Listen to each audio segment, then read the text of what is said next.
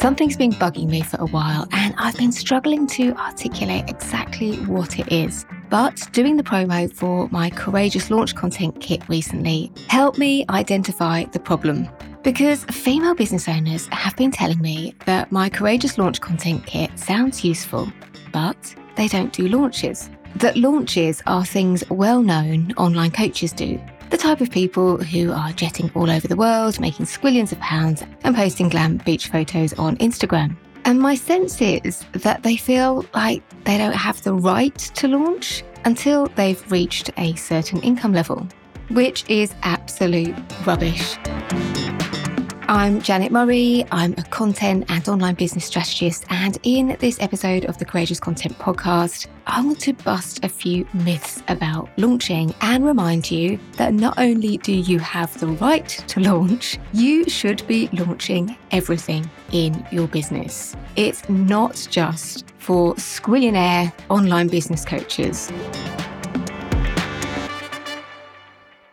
If you've done any of the following things, put a new product or service on sale, started an email newsletter, a TikTok account, or any new social media account, a podcast, a YouTube channel, if you created an email lead magnet, congratulations, you already had a launch.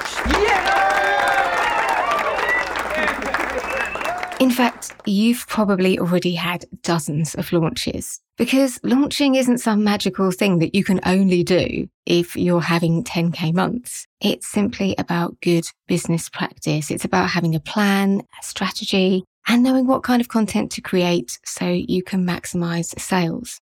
And what makes me mad about this is that far from empowering women to grow successful online businesses, this whole girl, lady boss culture, the whole 6- and 7-figure business owners launching from the beach with a cocktail in hand, that whole online thing, culture, whatever you want to call it, it's doing a pretty good job of keeping women in their place. All that talk of 10K months and 6- and 7-figure businesses not only gives women unrealistic expectations about what can be achieved, and I don't mean what can be achieved full stop, but within the time and resources they have available at that time. It can also make them feel rubbish about what they are achieving and as if they're not worthy of doing something that's basically just good business practice. And if you think this is the wrong time to raise this issue, and for context, I'm recording this in March 2022 at a time when, unfortunately, Russia has recently invaded Ukraine, I actually think the timing couldn't be more right, because this is about a small group of very rich people exercising their power over a large group of people who don't share that wealth. So, for example, female online influencers have the power right now to reassure their followers it's possible to be compassionate about the awful situation in Ukraine without stopping their marketing activities for what could be a lengthy and unpredictable period. And also guide them through how to continue to do business with sensitivity. And if that's something that's been worrying you, I do have a podcast episode on it, which is called How to Manage Your Social Media with Sensitivity During a Global Crisis, and I'll link to that in the show notes. What I'm saying instead is many of these female online influencers calling other influencers out for being insensitive, being outraged by what other people are posting, which is kind of easy to do if you are stinking rich and you're not worrying about whether you can pay your household bills or whether you can pay your staff this month. Meanwhile, their followers, who don't necessarily have their wealth or, crucially, their confidence, and there is a certain amount of confidence that comes with being visible online over a period of time and navigating other challenging world events, well, their followers are looking at what they're saying and they're terrified to post anything online because they're afraid of being judged or criticised, and the very people that they look up to, they look to for guidance, are slating other people in the space, being outraged about what other people are posting, which is never helpful. And I think if the events of the last few years have taught us nothing else, it's that we have to keep going until we can't. There's a story that often comes to mind for me about a former client of mine who got so scared at the start of the pandemic when she saw what people were posting online. She saw businesses being criticised for continuing to do business. She closed her business down. She posted on her social media channels that she felt it was insensitive to do business during the pandemic. She actually had a business she could run completely from home, had very minimal contact with other people. The only thing she needed to do was to drop her products off at the post office. But she made the decision to shut her business down. It's stories like that that make me think that online influencers and experts can sometimes have a lot to answer for. So I want to leave you with a few thoughts about launching that I hope will be helpful. Number one, you do not need to be making tons of money to have a launch, or any money at all. You don't need a fancy sales funnel or even to know what one is to have a launch. If you've ever done anything like a boot sale or a yard sale, or even sold something on eBay or Depop or any of those other sites, that's a funnel. You thought about that journey from someone not being a customer to being a customer, and you thought about a heck of a lot more. And finally, you don't actually need an email list to have a launch or any fancy email software, which if you've been following my content for a while might come as a surprise to hear me say it, but let me explain.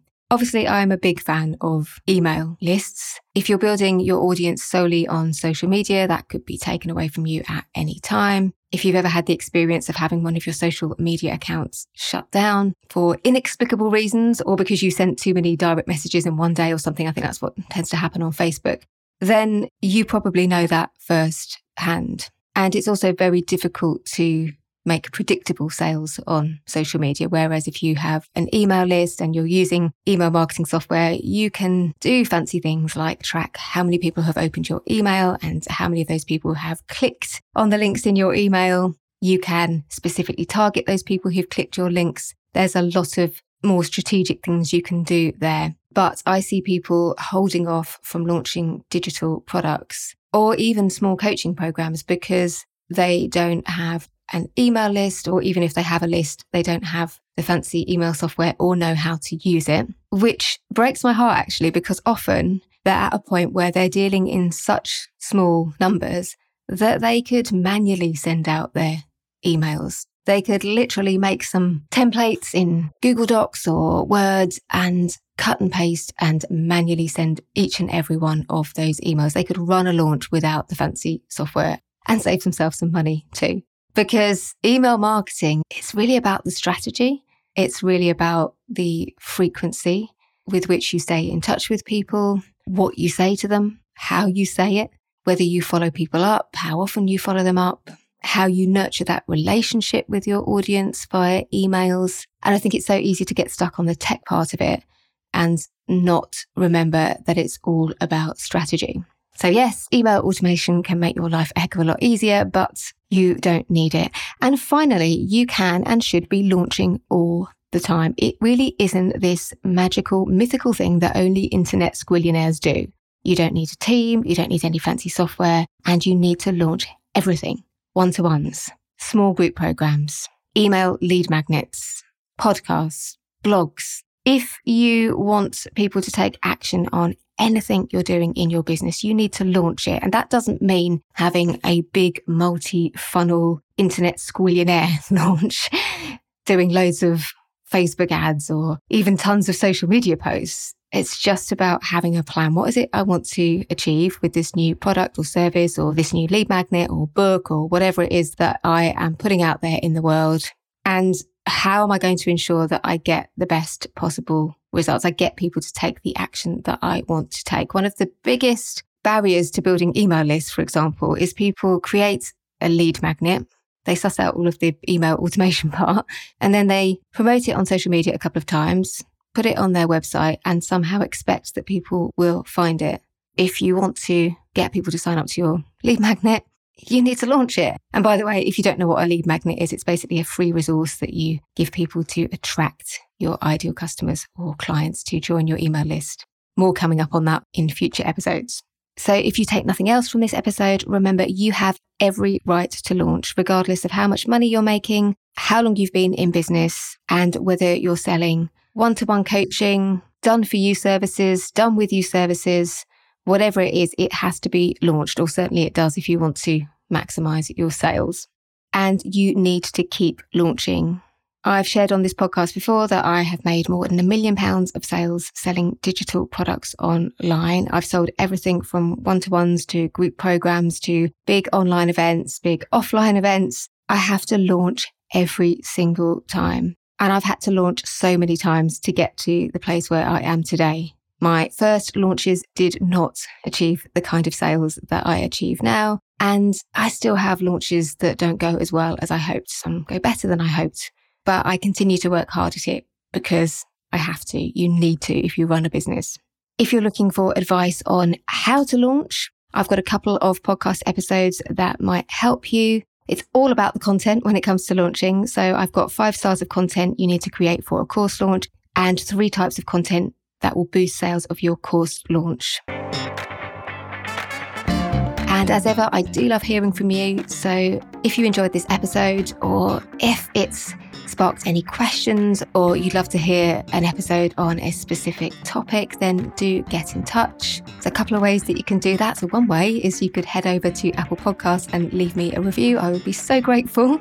In that review, you could share your thoughts on this podcast and any follow-up questions that you have. And if you do so, I'll share it in a future podcast. Another way, of course, is to connect with me on social media. I'm at Jan Murray UK on most platforms.